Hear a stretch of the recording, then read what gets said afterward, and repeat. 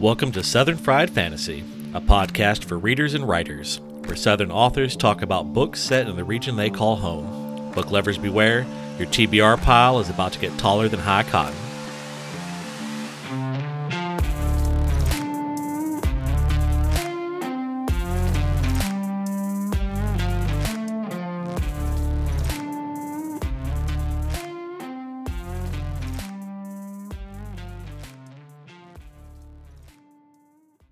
All right. Welcome back to another episode of Southern Fried Fantasy. I'm your host, Bob Magoo of Tales by Bob. And this week, I am so excited to have on Travis M. Riddle. To give a quick story, those of you who listen may know that I do another podcast called Book, Spirits, and Booze.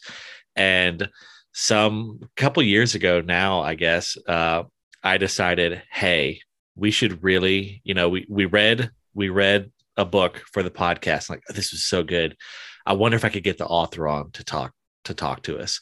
And it was Travis here, and he was so kind, gave me time to do this interview, got it all recorded, sat down to edit it so we could get it uploaded, and the audio files were corrupted. And I was so embarrassed. It's my first time ever trying to do that. I was so embarrassed. Didn't want to tell and then so that interview never went up, and then we literally never tried to do it again because I was so mortified. But well, the good news is now for this one, you can just grab all those questions you already had prepared, and this can be really easy for you. I wish I could, but I think in my mortification, I just deleted everything related to that whole folder. Is lost to the ages now. But the book that we had read was The Narrows, and we'll dive into that. But basically, COVID forced most of us to learn how to interact on Zoom or related things. So I finally got off my technologically inept ass and was like, all right, I'm doing it. So I've learned how to do this. I've done enough interviews now that I felt comfortable, like, hey, could you give me another shot? And Travis was so kind to do so. So of course. Yeah. So let's diving right in. How about if you could tell us a little bit about yourself and kind of what ties you to the South? Sure. As you mentioned, my name is Travis. I've written several fantasy books at this point. A few standalone things like The Narrows that we'll talk about, and Balam Spring, Spit and Song. And then I have a trilogy called the Houndstooth Trilogy that starts with a book called Flesh Eater. And my latest series is like a Pokemon-inspired story set on a tropical archipelago. It's called the Jekoa series, and book one of that is called On Lavender Tides. And I mean, my tie to the South, I guess, is pretty much, I've lived here my entire life. I was born in Texas. I've lived in Texas my whole life, including now. Now I'm still in Texas, for the time being anyway, I guess. Right. Depending on how things go governmentally in the future, I suppose, maybe I'll be going elsewhere. I feel that in a very real sense. So you're in the Austin area, if I remember correctly. Yes, I'm from like a suburb outside of Houston, but I moved to Austin for college, and I have lived there ever since. Yeah. Although coincidentally, I am back in my hometown this weekend, house sitting and cat sitting for my mom, who's on vacation. Oh, nice. So for those who may not know much about Texas, I kind of view Austin the same way I view Huntsville. It's in a very conservative state, but it is more left leaning, and because of that, it gives off a very different feel to a lot of what you would kind of stereotypically view in the state. It's also got like the best live music scene in the country. Oh yeah. So, which I'm a big fan of. Yeah, got a ton of that. Yeah, I had the pleasure of helping out. There's a band there called Dead Earth Politics that had won some sort of like local city award a couple years in a row for like metal band, and they happened to tour through Alabama and got to kind of they were on the way to tour to play the Barbecue. And so we got to help out with that, and it was just a lot of fun. But they were good, Awesome. bunch of good dudes. I've never heard of the barbecue. I've heard of a lot of different styles of barbecue, but for those, that sounds good. Yeah, for those who don't know, there's a very pretty extreme out there theatrical metal band called Gwar, and they're once a year they have the Barbecue. So I mean I've heard of the Gathering of the Juggalos, but I've not heard of the barbecue. I feel like it gives. I haven't been to either, but I feel like they're at least distant cousins. So, and so how about all right? So I have read 3 of your books. I read The Narrows and then loved it so much. I was like, ooh, at the time you had Wondrous out and you had Ballum Spring. And so read both of those, loved all 3. I'm actually super excited about the new one. I see this progression fantasy, and I typically kind of shy away from that because a lot of the progression fantasy out there is kind of low effort. But I read the Cradle series and fell in love. And I was like, oh, okay. So there is, when it's done right, I actually really love this. And so I know your caliber of writing. So I'm excited to give this a run because I feel like it's progression fantasy, which I like when it's done well. And I feel like you'll probably have a good handle on it. Hopefully you like it. I tried to, I don't know, there obviously that genre has a big focus on like training montages and like action scenes and stuff. And I mean, I have like some training stuff and battles and stuff, obviously, since it's like a Pokemon thing. But like my other books, there is like a big focus in it on like the more like slice of life moments, sort of world building things, and like the character dynamics and relationships and stuff like that. So I think if you like my old stuff, you'll find all those elements in this as well. Yeah. The whole like cozy fantasy slice of life has really been on the rise here lately. And if that's something that you like, you should definitely go check out Ballum Spring, which is very, very kind of almost heartwarming. I don't know. I really enjoyed it. Yeah, everyone has always described Ballum as like cozy and slice of life and stuff, even though that wasn't like my intention going into it, but it just kind of stumbled into that. And now it's like people are eating that up now. And I'm like, man, I was a couple of years too early. You were, this trend. Yes. No, yeah, no. Like if that book had come out right now, I feel like it, like, I don't, and if you think about it, like, is everything going on in the world right now? I think I think cozy fantasy is rising in direct proportion to the backlash from COVID and politics and all that. People are just, they're just maybe mine that I know. Yeah, same. I mean, although maybe my cozy fantasy book that is also about like a fatal disease, maybe would not totally fit the bill, but who knows? I don't know. I would argue that, it maybe not everyone, but I think it would scratch the itch for most people.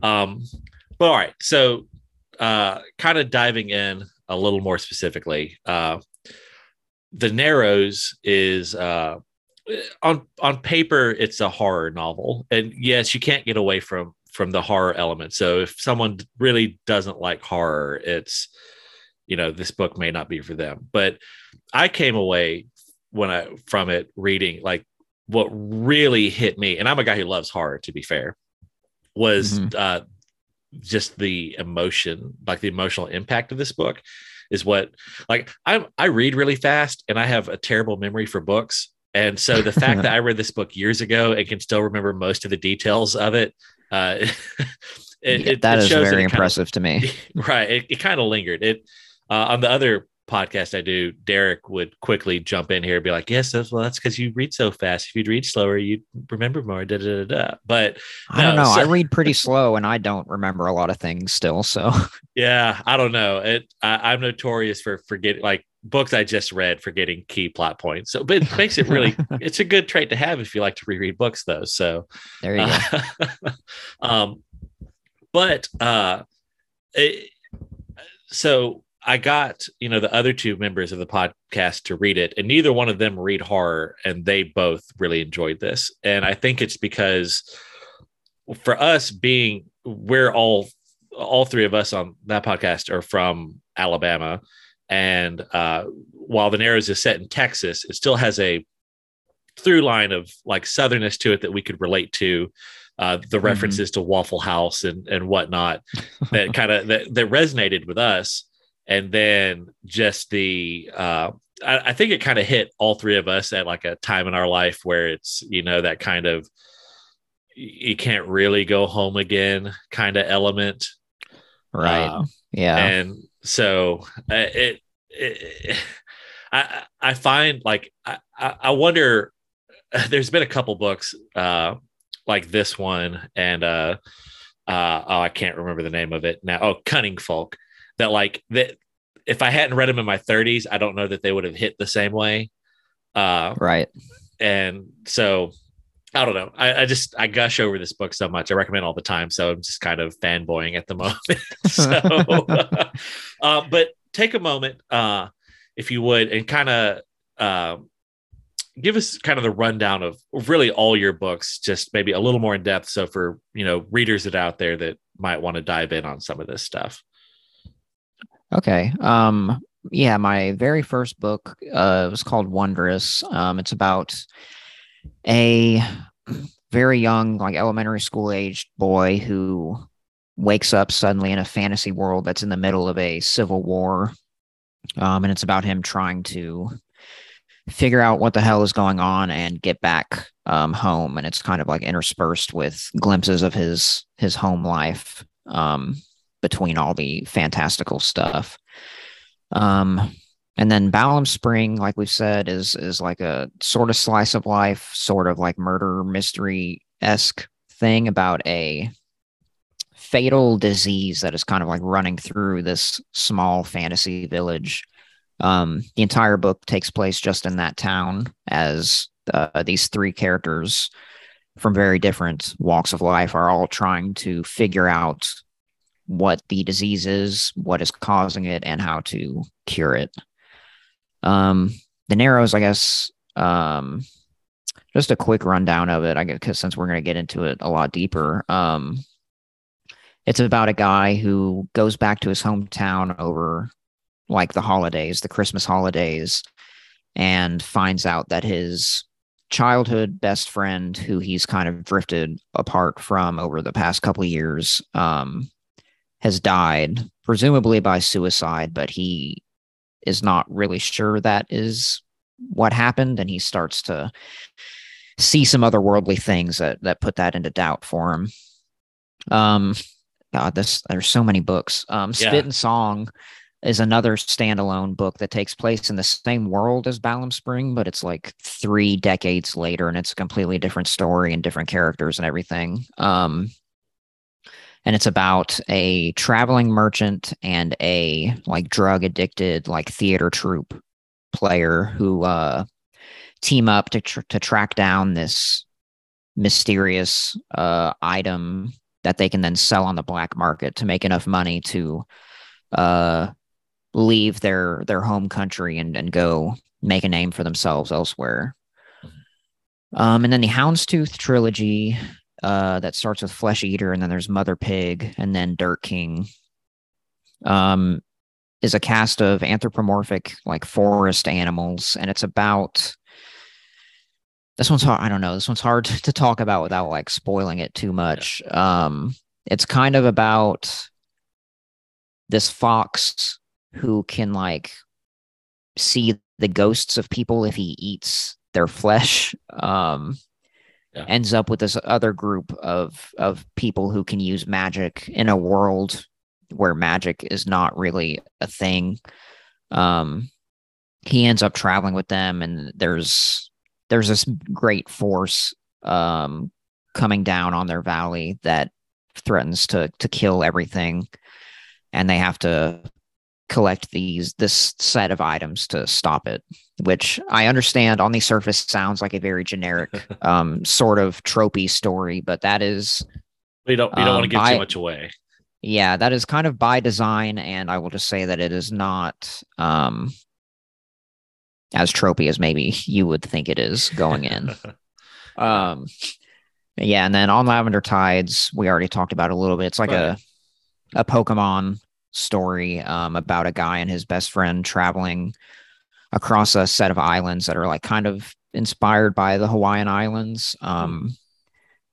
Basically like capturing and battling these monsters, although in a more humane way. It's not like a dog fighting Yeah. type of thing. Gotcha. Um, yeah, Okay. and Yeah. that's yeah. The first book in that series is pretty low stakes, very slice of life ish, but the scope of it and the stakes of it are going to grow as the series progresses. Nice. So normally I save kind of the first parts of the podcast for the readers. The back half is more for the writers. But since we just got this rundown, I kind of want to touch on this. So you've Mm-hmm. written all these books under the same name, and they really um, it's a real variety of books. Uh, Right. the Narrows is very different from Ballum Spring, which is very different from Wondrous, which there's definitely Uh-huh. a fantasy through thread of that. But I know these days you just see the advice over and over and over. It's like, oh well, if you're writing a different genre, you really should do a pen name and yada yada Yeah. yada. And so I kind of want to touch on that. Why did you? And I'm the same way as I feel like you. Like right now, I really just have urban fantasy out, but I'm going to have books coming out in other related genres, but different genres. It's all going under my name. Uh-huh. Um, what kind of prompted you to make that decision to not go the different series or different genres, get different pen names kind of route? I guess part of it is a combination of like laziness and vanity. I don't Oh really want to God, you're deal with speaking having my to like language. I don't really want to have to deal with like setting up like different like pseudonyms and like Amazon accounts or whatever the hell I would need to do to get that all squared away. And then I like having my name on the book, and I like having like this big list of books to my name in my Yes. bibliography.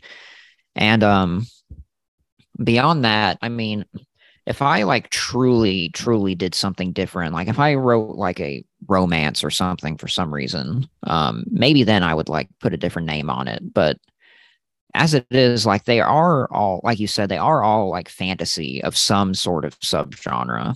Yeah. And I also feel like, um, as much as I do change things up with each book or series or whatever, I do end up always having like the same kind of set of elements. Like I do try to go for like some really deep character development. I do have a lot of like the slower slice of life moments in them, no matter what book it is. For whatever reason, I always end up like describing food a lot without really meaning to. It kind of just Yeah. happens. Um, Well, so I I know do feel in like, yeah, I was going oh, to say go I know ahead. in the Narrows you talked about kolaches, and that was something that I was Yeah. totally unfamiliar with. But now you can get those in Alabama. There are Oh, hell places yeah. that have them, and Bucky's is steadily moving east. We now have a couple of Bucky's hmm in Alabama, which for those who don't know, that's like this massive uh, Texas gas station Right. chain Yep. that it's unreal. Um, but they They're have enormous. they are unfathomably large gas stations. But they do brisket. They do pretty good brisket sandwiches, which I love to get, and they have kolaches. So, yeah, and like I just know from the Narrows, really worked it. I think the last time I interviewed you, we talked about how we eat. What's the go-to hash brown order at Waffle House? Like for me, it's you got to go the triple order, scattered well, triple covered, because I'm a hefty boy. Hell yeah. But yeah, and so yeah, I can definitely see where food. Yes, food is definitely a factor. Yeah, for my first like maybe 3 or 4 books, every like almost every review that I read of them talked about like how great the food descriptions were and like how much food descriptions there were in them. And I genuinely was like reading those reviews and I was like, what the hell are you talking about? Like, I don't remember writing about food this much. And so now it's just something I've been like aware of that people take note of in my books and always seem to really like. And so now I kind of do like intentionally put stuff like that in there. Nice. And so my point on that was just that like I do feel like there are elements that are in like every single one of my books. And so like I feel like there is kind of like a Travis M. Riddle like brand for my Yeah. like my style that fits with all of them, even if they are different subgenres within fantasy. Yeah, I can definitely see that from the three that I've read. That there's more of an emphasis on characters than plot. Like so much of fantasy, the world building, it's so often so plot heavy. Uh, but you're Right. at the expense of character, and I feel like your books tend to be very character driven and very rich emotionally. So Yeah, I try to keep the actual like plot stakes fairly low so that the characters and like their emotional stakes in it are at the forefront rather than I don't know if I'm ever gonna really like write a like world ending threat type of book. I guess never say never, but I'm much more right. interested in like smaller, more personal stories than that. Yeah, no, I feel you. My redneck wizard series, he's the level of ineptness that you don't call him in to save the world. You call him in to figure out why is that weird thing happening over there. So Yeah, I feel that. I love an inept character. The main character of the Houndstooth trilogy, I was originally thinking of him as like a Cloud Strife from Final Fantasy type of character, like very stoic and like skilled and stuff like that. And I wrote like the first 2 or 3 chapters with him like that, and then after that I started to think like it would be a lot more fun if he like screwed up so much more than he is right now. And Yeah, I went back and rewrote the beginning of the book and just made him a complete like idiot. He messes up pretty much at every turn, yeah, and it made it a lot more fun, I think. I love that. So, we're with the Narrows. Were there any elements of Southern culture that you kind of felt like it was important to kind of showcase? And if so, kind of how did you go about doing that? Um, I guess I thought of it less as like specifically wanting to showcase like Southern culture and more that it was just like it's such like a more so all of my books have like their core themes are very much like personal to me, but more so than all of them, The Narrows is like an extremely personal story as far as what the main character is going through. And so I basically just set the book in my hometown. Like the whole like I changed the name of everything, but it is just literally like the layout and geography of my hometown with Mhm. absolutely nothing changed whatsoever. Um and so I don't know, I guess it was just like a natural extension of that of Yeah, it's such like an extension of my life and how I grew up and what I was going through at the time of writing it that obviously like pieces of Southern culture seeped into it about like the suburban sprawl and the kolaches and the yeah, frequent trips to Waffle House and stuff like that. yeah. I it it both resonated with like my Alabama experience because like I'm from the middle of nowhere and I can remember we had just been hit by a hurricane, like literally, like the hurricane like struck, uh, and it had passed, and we were like, I mean, there's nothing else to do. It's too dark to start trying to clean up. Let's go to Waffle House. And we did. We set out to find a Waffle House because there's nothing else to do. The number, I mean, my college experience was 2-3 nights a week at least. I was in Waffle House because I was a night owl in a town where there was nothing for night owls to do except for go to Waffle House. Yep. But in high school, me and my two of my friends basically every Friday or Saturday night get together and just drive down. The closest Waffle House to where we lived at the time was like 40 minutes away, but we drove there every weekend night, and our mantra was basically that, like, you do not go to Waffle House like before 12 a.m. So like that would be like when we would get there and we'd hang out for like an hour or two and then finally go home. Yeah. Which sounds insane to me now, considering like I'm sleepy at like 10:30 every single night. Right. Right. But back then that was what we did, I guess. Oh yeah. No, 100%. I mean, it was the only place I've ever been kicked out of was Waffle House. And what did you really do? of all the, I feel like you have to really do a lot to get kicked out of there. Well, there were times that I should have been kicked out of the Waffle House for just being too drunk in a Waffle House, which is a bold statement. But the one time I got kicked out was like I didn't deserve it. It was New Year's Eve, and me and my best friend at the time had gone to it's supposed to be a New Year's Eve party, and it was just the worst. And so we're like, no, one of our closest friends was the third shift cook at the Waffle House, and another one of our friends was a waitress. And so we're like, you know what? We'd rather just go hang out with them at Waffle House. And so we did. So we got there at like, I'd say we got there probably like 10:50, maybe 11-ish. And we'd been there 45 minutes. We'd just finished eating. And the manager came over and said, y'all have to leave. And we're like, well, what? It's like, you've been here for 3 hours. You have to leave. It's like, we've been here 45 minutes. Like, I get why you would think we'd been here for 3 hours. Like, literally any other night of the week, we'd have been here for 3 or 4 hours. But like, we literally just finished eating. And I think she knew what a nightmare she was about to be in for when all the clubs closed. There in College Town, all the clubs closed at like 2. And New Year's Eve, she was in for a wild ride that night. And yeah, we were like, but we just got done. She's like, all right, I'm just going to call the cops. And I'm like, oh, whoa, wait, we'll pay and go. So we did not get to spend New Year's in the Waffle House that year. But man, that is bizarre. Yeah. So I think I've spent a few New Year's in Waffle House. Yeah, it's not the worst place to spend it. No. So at least the food's good. Yeah.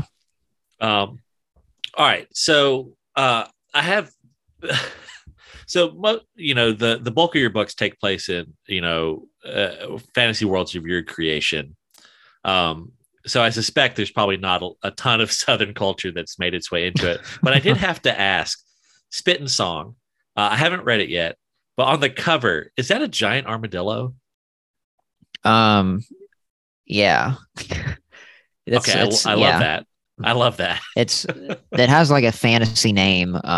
So it's not like literally, it's not technically an armadillo, but it is essentially just like a giant armadillo that people ride through the desert.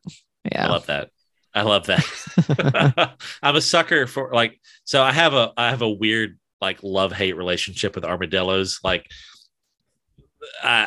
for a creature that I kind of find disgusting, it's kind of like sharks. Like, sharks terrify me, but I can't stop thinking about them. Armadillos kind of gross me out, but I can't stop thinking about them. And so the fact that it's essentially a giant riding armadillo, I'm here for it. Yeah.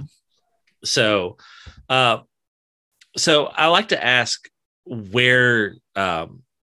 The cliche question is, where do you get your ideas? But I don't. where I like to go with it is, do you draw heavily from your own life, or do you try and keep a clear separation from like your life and your characters' lives? Uh-huh. Um, yeah, so I kind of mentioned before that all of my books, their themes are kind of they're as close to my personal life, in the sense that the themes of the books kind of come from things that are like, I guess you could say, bothering me at the time of Mhm. writing. And some of them don't even like I don't really go into each book knowing like what the theme is going to be. I just kind of start coming up with characters and scenarios and stuff, and then it's as I'm like outlining the story that I start to realize like, hey, this is kind of like similar to what I'm going through. Like, with Ballum Spring, it was about a town that keeps being infected by this disease that nobody knows the cause of and nobody knows how to cure. And a couple months before I started to write it, like my stepmom was her cancer came back. So I Mm. mean, there was a very clear line there. Yeah. And like Spit and Song is about one character who's trying to like do everything she can to like make like jumpstart her career, make as much money as possible, and the other character who's like a creative type is sort of starting to think that maybe the career he pursued is like not worthwhile because he's not feeling fulfilled and that he's wasted his time. And so at that time I realized I was kind of wondering like if I wanted to keep publishing books because they do take so much effort and so much money and so much time. Oh Lord, do And they? and I wasn't like getting like that big of a readership or anything. And so it's like I do enjoy doing this, but like is it really worth all of the effort that I put into it? Mhm. Um and I mean, and Houndstooth ended up I wrote the entire trilogy in 2020. I spaced out the release, but I wrote it all in 2020. And I mean, we all know what was happening in Right. 2020. And like as I wrote it, it just there became like more and more themes of like environmentalism and like fascist leadership and things Yeah. like that. So there was a lot that was frustrating me that year that ended up going into that series. And Yeah. then now with the Jekyll series, as I have started to I had like a plan for the start from the start of like where the whole series was going, but now that I'm kind of writing the like back half of it, I'm getting a clear picture of what the themes of that are, and it's kind Mhm. of similar to, I mean, because the shit that started out in 2020 is still kind of going on, and so there's a lot here about like government ineptitude and Yeah. like what we like owe to each other just like as a society of like trying to be kind and help each other and things Mm. like that. Yeah. So it's just a long-winded way of saying that, yeah, just Yeah. like No. the things that are like frustrating me personally or like on a societal level end up leaking into the books. And but then the Narrows is different than all of those in the sense that like there was very clearly something that was bugging me in my personal life at the time. Without going into much detail, just like my best friend from childhood and I, we basically stopped speaking for the past year, Yeah. as of 2018, and it was really bothering me, because much like Oliver in the Narrows, he didn't really understand why it was happening, Yeah. and he didn't know like how to fix that. And I mean, like I, my friend didn't die like he did in the book, but kind of like just the emotional journey that Oliver goes on was what I was going through at the yeah. time. And luckily me and the friend have reconnected as of 2020, right before COVID hit and we were not allowed to see each other. Yeah. Yeah. But Good time. Good timing. Yeah. yeah, No, yeah. that But may be partly why the Narrows resonated so well with me because uh, around the time that I read it, I was kind of a similar situation. Like my best friend for, you know, God, at that point, probably like 15 years, we had finally just drifted away to the point where we weren't talking anymore. And Yeah. so I can definitely relate there. Um, Yeah. It's a weird so thing. I wanted to touch on this. So I try and do a little research beforehand. I didn't do as much with you because I'd actually, a lot of the time I interview people, I haven't had a chance to read the book for yet. But I was reading a review of The Narrows, and someone touched on the fact that the character Simon in The Narrows is trans, and they're like, oh, well, Hmm. it's just mentioned once and not really brought up again. It's clearly someone just trying to tick the woke box or something like that. And I've gotten a yeah, few of those reviews, and I wonder if it's the person I'm thinking of, because there was one person who left a review like that, and it was like a 1 star, and they went on like a whole tangent about yeah, it, and used some like slurs and hate speech and stuff. And so I yeah. reported the review, Well, and I this like this posted on wasn't that Twitter. one. So Well, the thing is that I posted on Twitter like, "Hey, can you guys like report this review? There's like hate speech in it and stuff like that." And then that person like saw that I had tweeted it, and they like emailed me threatening me that they were like gonna sick like 4chan on me or something. wow, And wow. that, and then they like posted a new review, a new 1 star review, because their other one got removed by Goodreads, and basically just saying that like I'm a woke idiot or whatever. And then they Yeah, went like 1 star all of my other books as well. you can't hide class. Well, so Yeah. so this one, I don't think this was the same because this was a 3 star review, I believe, and they Okay. basically. Uh, you could tell that a lot of it was like I tell authors all the time is like, look, reviews have absolutely nothing to do with you and has everything to do with the person leaving the review. They're bringing their Uh baggage into this review. Take nothing personally. You just happen to be their outlet for the day. Um, huh. and so, but I just kind of wanted to touch on this one. I think a lot of when the South gets talked about by people outside the South, it gets painted with this broad red brush that the South is very Right. conservative, and it is. Like even in my state, Alabama, which is uh, overwhelmingly red to the point where if you vote, anything other than Republican, you may as well not vote because you're basically wasting your time. Um, Yeah. but like, I mean, even still, 40% of the people in the state would describe themselves as some form of left leaning, and that's literally millions of people. Yeah. The people are there, and like I know a number of trans people in my life. You know, the people are here in the South. They are a part of the South. You can't just be like, Yep. oh, that's California culture there. That ain't here in the South. No, it is. Yep. There are a lot of people in the LGBTQ plus community in the South, and to just paint over that with a broad brush is doing them a huge disservice. But the other thing I really wanted to touch on was, uh, in a perfect world, like wouldn't that be the goal? Is like maybe someone mentions that they're trans, and then you just move on, and it's not an issue. Like, isn't that the goal that we're all working towards here? So to leave a review is like, oh well, it just gets mentioned in passing, and then it's not ever brought up again. Well, Yeah. like that's Because the people who that bothers, like let's be realistic. Like, do they want a whole book about like a trans person and what it means to be trans? Like, that's not, yeah, they're not going to be happy with that either. So I don't know. right. They So obviously it's not for them. yeah, no, it just kind of And I stuck don't in my need them craw. around. Right. Well, Yeah.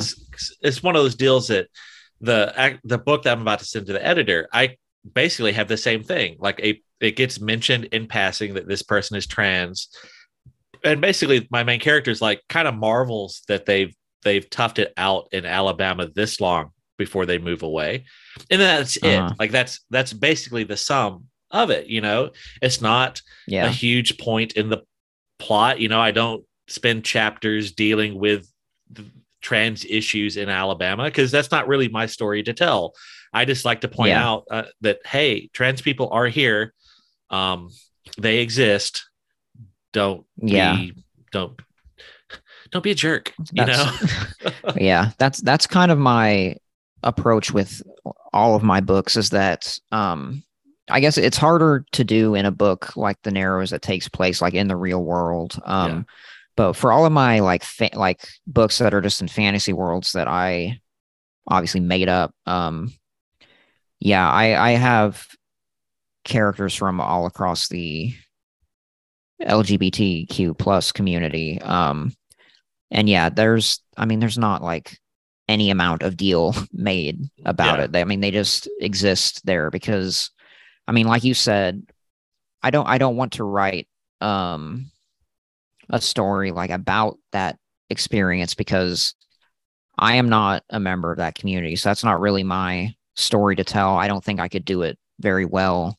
Yeah. And then also like I don't if I'm completely making up a world, I'm gonna make up one where like that's not like any kind of like political issue or anything. Like Yeah. I don't want to have homophobic characters in my world. Right. So I'm That not going to even have anything like that. yeah. No, that so I think how I stumbled on the Narrows is through the fantasy subreddit, because you're active there, and I see Mm-hmm. you there a decent amount. And a conversation that happens there a lot is the whole like, well, I wrote this fantasy book that's heavily based on, medieval culture. So, but it's a fantasy world.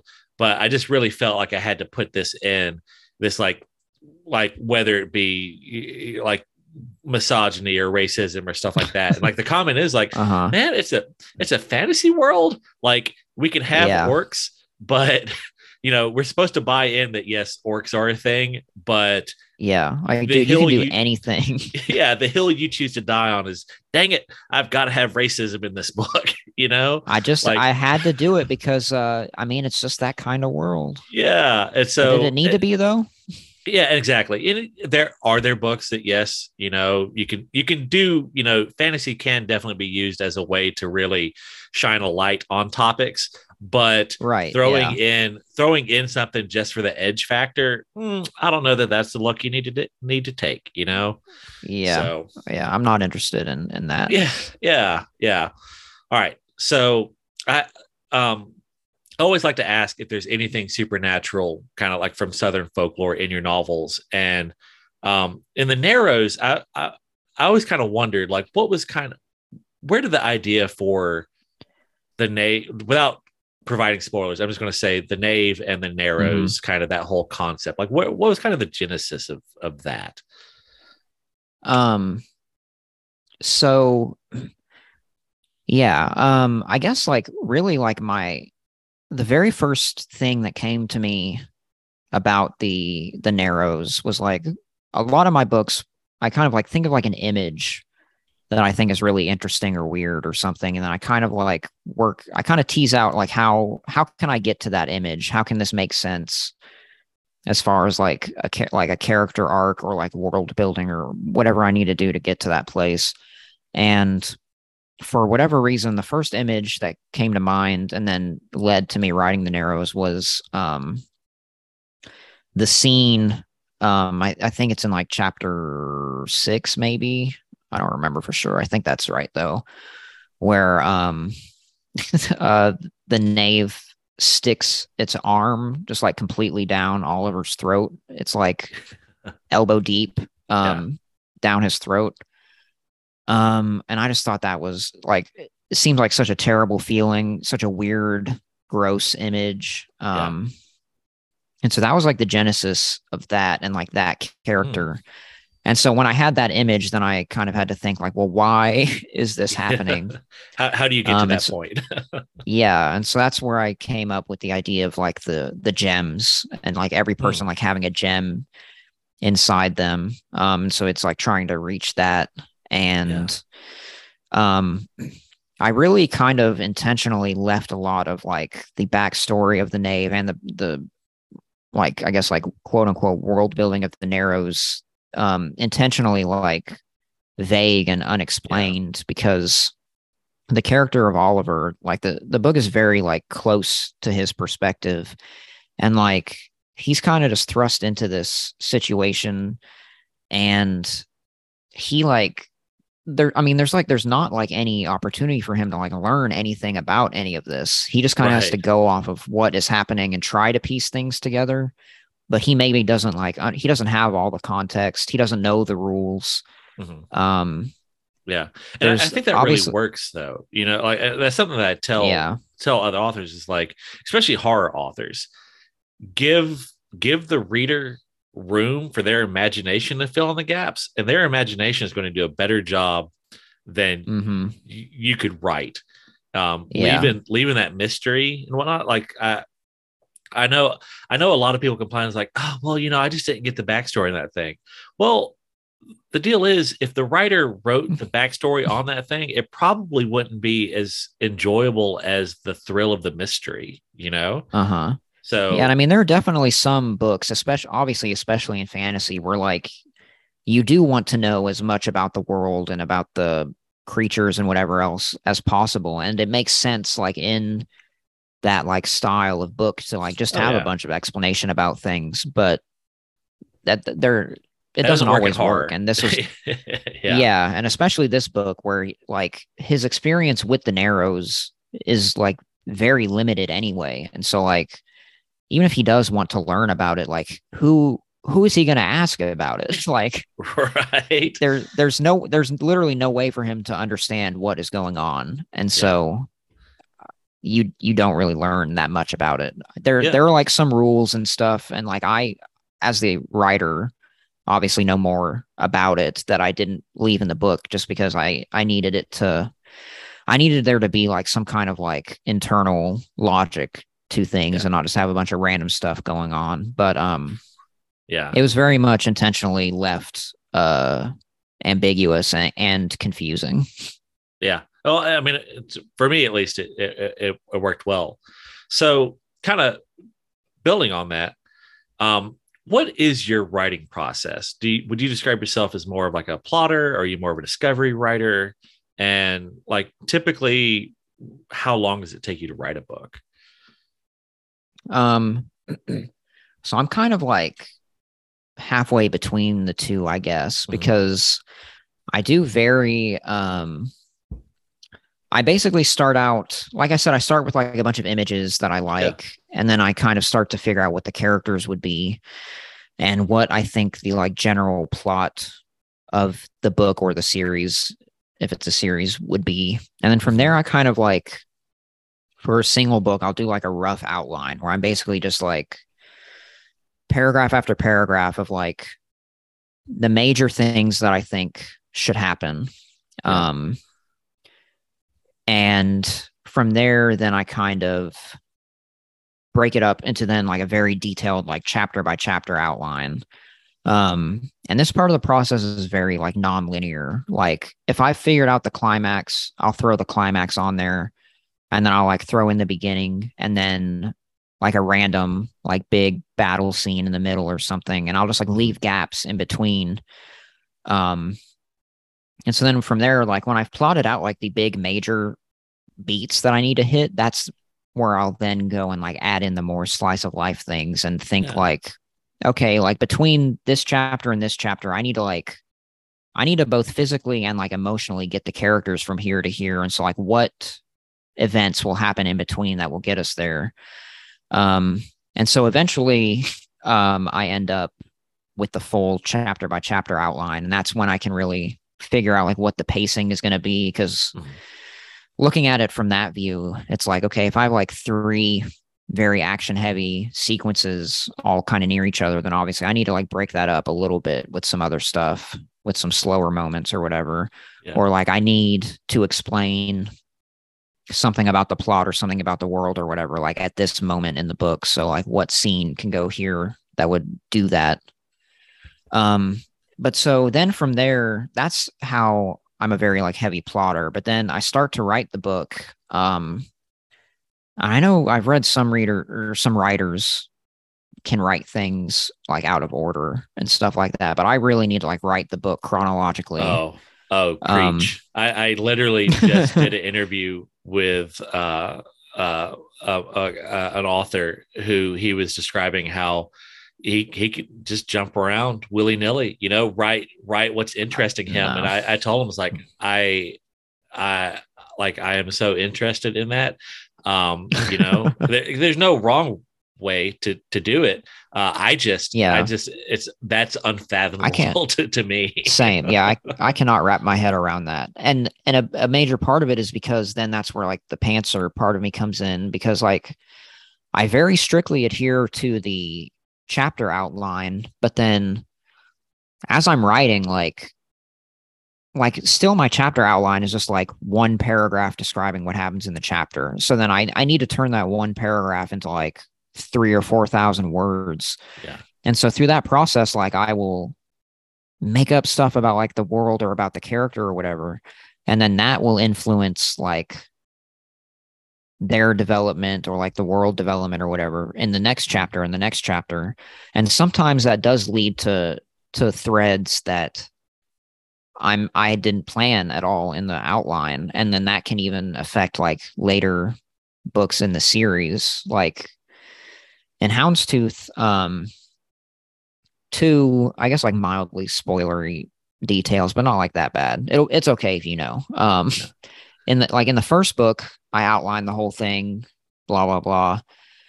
And in the chapter outline, it was just something like um the crime lord's assistant helps Cole with this, and then the assistant does this.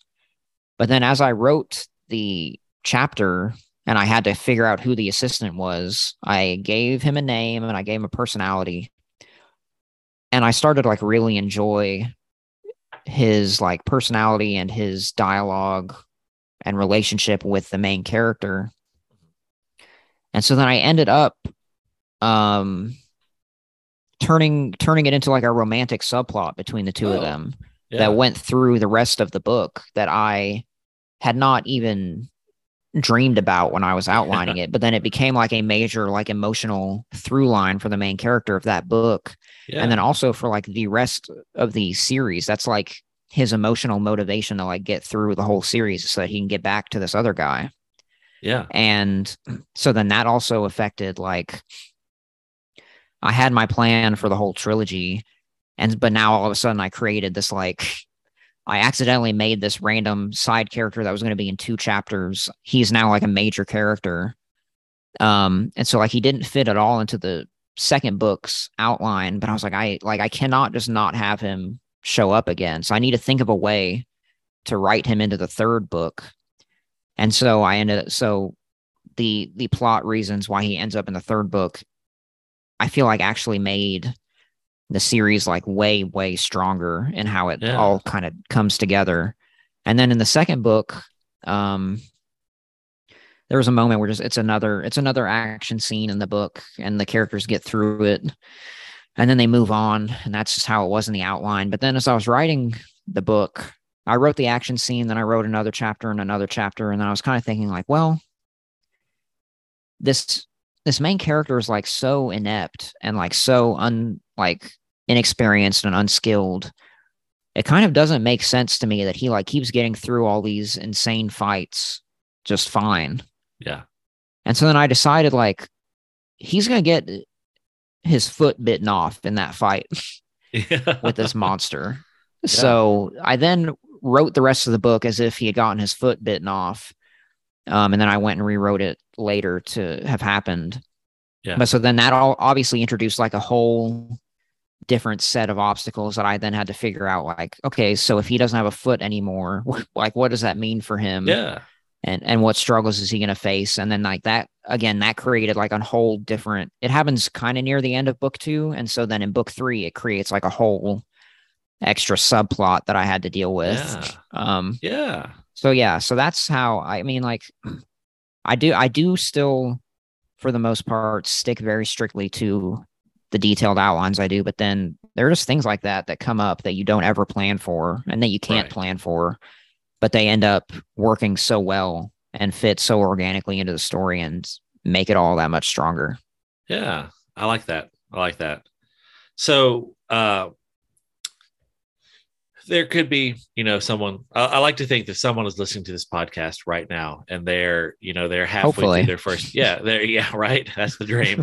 Uh, um, the that they're halfway through their first book, and they're kind of struggling with it. They're just not getting any traction, any headway. So what would be the best bit of advice that you would give to someone who's struggling to finish that first book out there? Um, I think really what helps me, especially when I'm feeling kind of like uninspired, is just, I mean, this sounds this sounds like my laziness coming through, but just consuming like a lot of media, whether it's like movies or video games or other books or whatever. I feel like that always helps like jumpstart like Yeah, ideas in my head, whether it's on the negative side, like it's things that I've seen a lot, and I'm like, well, I don't want to do something like this, or like I've seen it a lot, and I think like, how can I do a story like that, but change it up in some way, make it like give it my yeah, like brand of like weirdness or whatever. yeah, Or like what is like a really cool element from a game or something that I think would translate to a book that I haven't seen before, and what ways can I like again put my spin on it.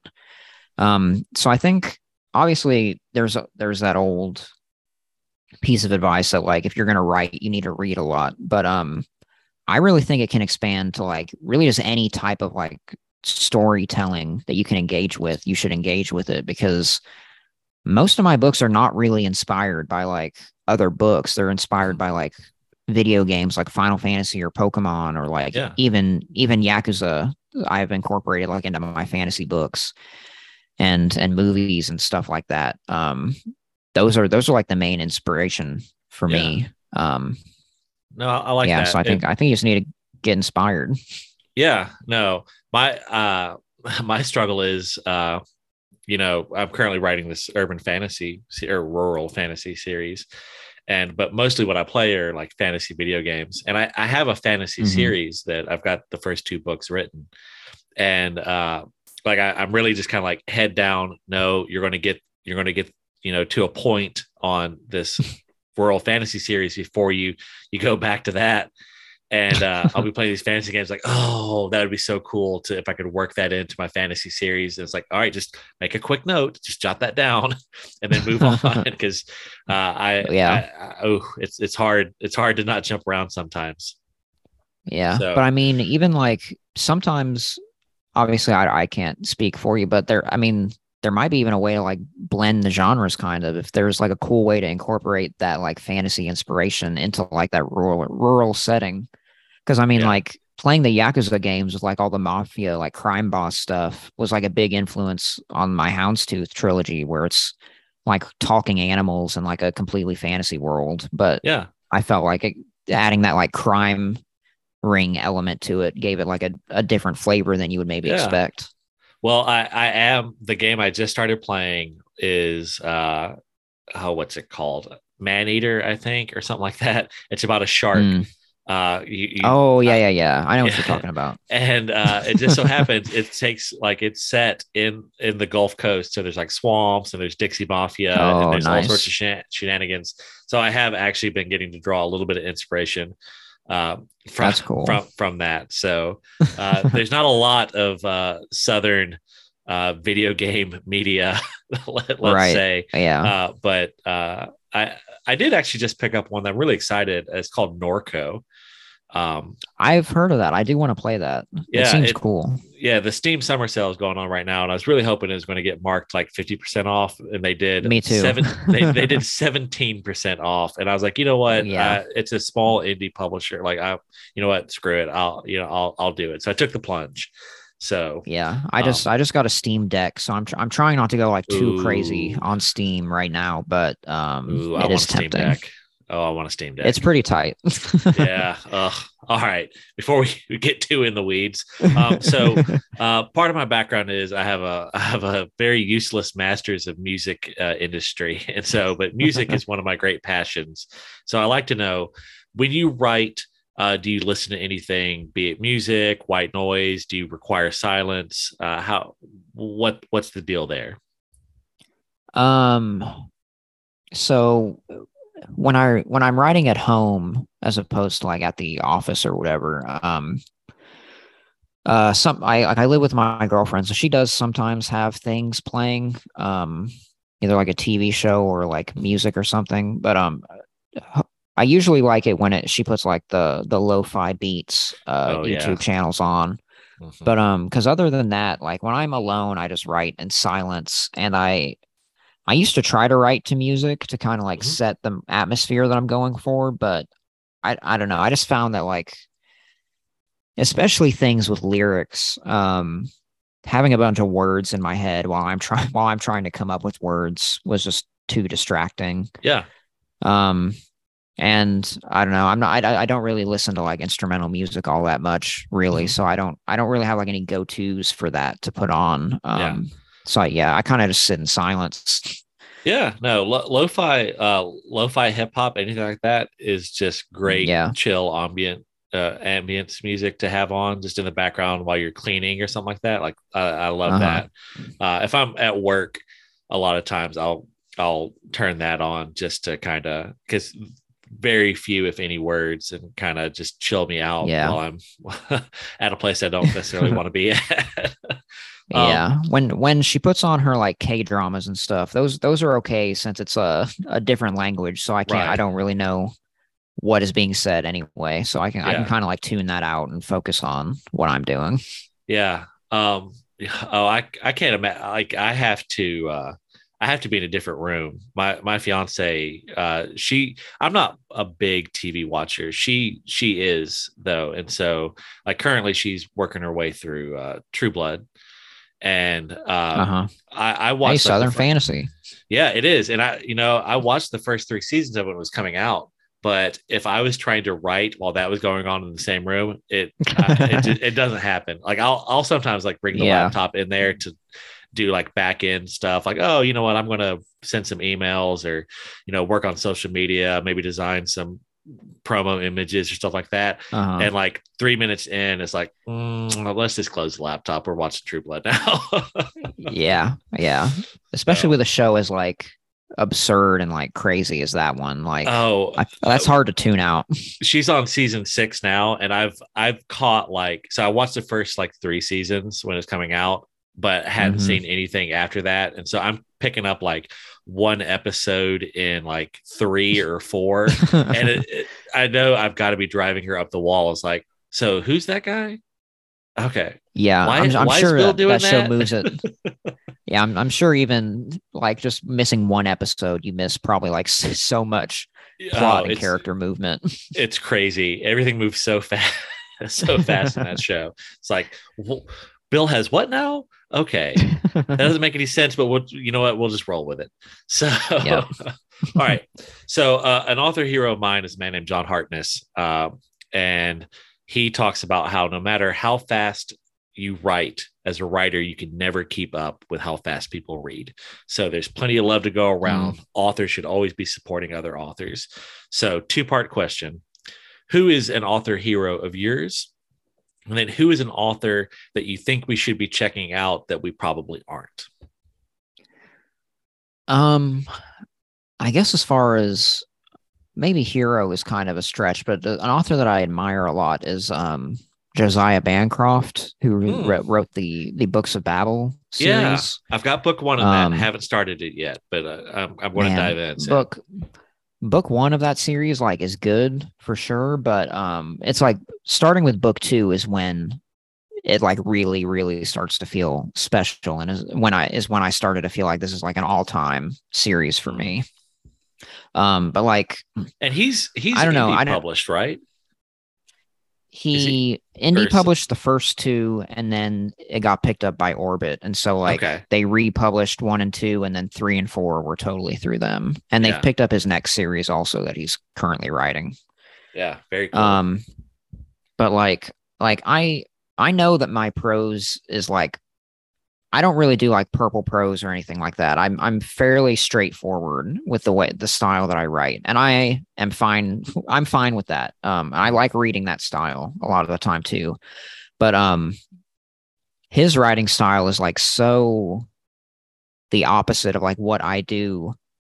And it's like so good. Like I don't even really like notice like quote unquote good prose when I'm reading it. Like I don't, it's not really something that like makes or breaks a book for me. Like I don't Yeah, really same. care.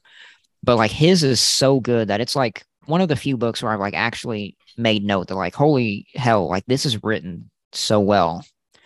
And it's Yeah. like not only like written beautifully, but like it's also like extremely like clever and witty in Okay. addition to just being like gorgeous. And Well, so yeah, the like I my co-host on Book Spirits Booze, Derek, that is him to a T. He is all about really, flowery prose.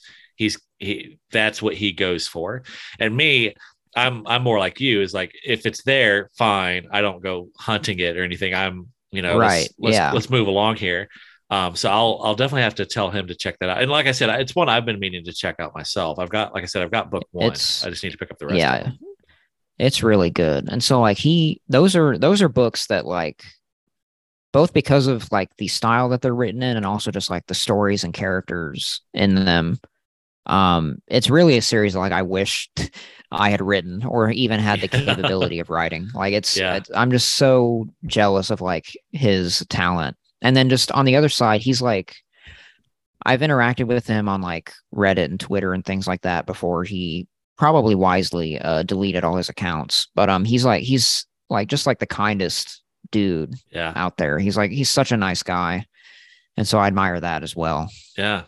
Yeah. Um and an author to check out. I have two real quick. The Yeah. first No. one is I man, I've recommended his books so many times, and every time I have to say that I'm not totally sure how to pronounce his last name, and so hopefully I'm getting it okay. Yeah. But Gareth Hanrahan, who wrote the Black Iron Legacy series, the first book is Hmm. called The Gutter Prayer. Okay. Um, they're just like it's I such a weird I think I have series. that It's on like my wish steampunk. list. Hopefully so, and you should get it. It's like almost urban fantasy, but not quite like steampunk, like weird fantasy, like Yes, I Perdido do. Street Station. Yeah. Okay. Okay. Yeah. So the You, gutter prayer. Yeah. Uh, I can't remember why. It was somewhere on the fantasy subreddit. Someone recommended it, and I was like, "Ooh, yeah, that sounds good." But yeah, I've read yeah, Perdido it's just Street Station, and yeah, that's a it's trippy little definitely like number. in that vein. It's like a very dark, weird world with like the strangest, like different like races of creatures in it and these big crazy gods and stuff like that. And it's just such a cool and like really unique series. That I feel like not really very many people read, but like every book that's come out in it has been like one of my favorite books of the year when it came out. Yeah. And I know his plan is for 5 books, and there are 3 out so far. And I just really want it to Yeah. sell enough for the publisher to finish the series. Because Yeah. like book 3 ends in a way where it's like it could be an ending, but it also is like a fairly big like cliffhanger. Yeah. Um, And it's so I Orbit. want to know what happens. Yeah, it's Orbit Yeah, too. yeah. Orbit's really putting out some good stuff these days. I've just been really impressed with Orbit's their really catalog. fantastic. Yeah. And the other one is the Wildfire Cycle by D.P. Williscroft, which starts with the book King's Hold. Um, and I don't know, it's like a epic fantasy series with a big focus on like character development and stuff like that, which I love. And the first book is like it's about it all takes place in the city of King's Hold, and it's about a moment when the king and queen die, and so the wizard who like helps run the city decides like screw this, we're not doing a king and queen anymore, we're switching to a democracy, and it's Okay. about like the election cycle in that city for that year. Yeah. um Ooh. and Okay. the scope of it like really increases as the series goes on, and he kind of just like relaunched the series to like kind of streamline it because he was doing a thing where like he would publish like a mainline volume and then like a set of like short stories Mm-hmm. But like the short stories are like important to the overall storyline and like do progress things and like bridge the gap between like the main books. But Yeah. obviously it was kind of like confusing for people to know like what book do I read next, and like, oh, this is short stories, I can skip this, even though you like really couldn't. Yeah. And so he relaunched it so that everything is just like all in like big volumes all together, Okay. with like some really great new cover art. And I don't know, it's one of my favorite. It probably is like my favorite indie published series that Yeah. I feel like does not get a whole lot of. I Well, think more people should be reading it. yeah, I see it's in KU, and I love I love politics and fantasy, like like Mm-hmm. courtly intrigue or just anything like that. So I just added it to my KU. So hopefully I'll Awesome. find some time to get to that soonish.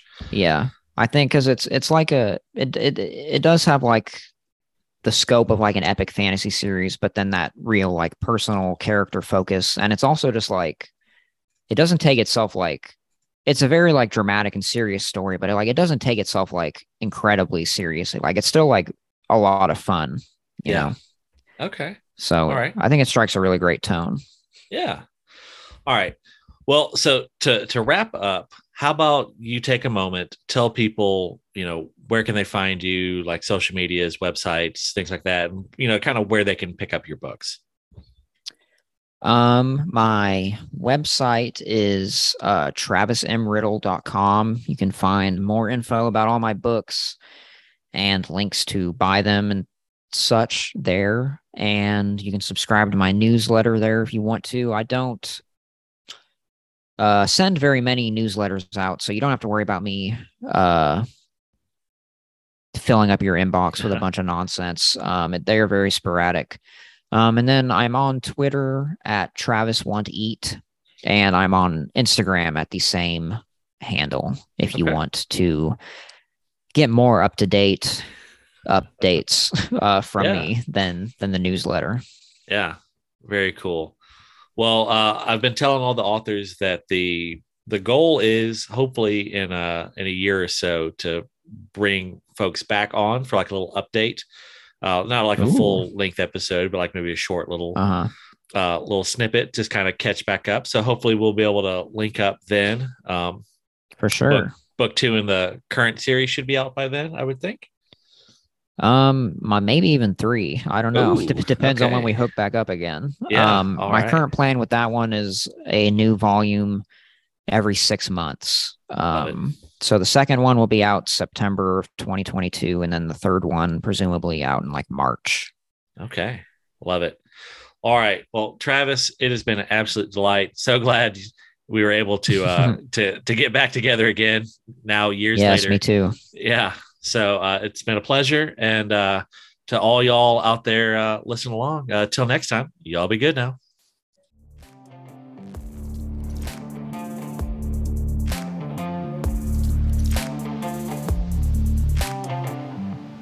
Thank you for taking the time to check out another exciting episode of Southern Fried Fantasy. If you would, you know the drill. Give us a like, subscribe, follow, all that jazz. We'll appreciate you. Until next time, y'all.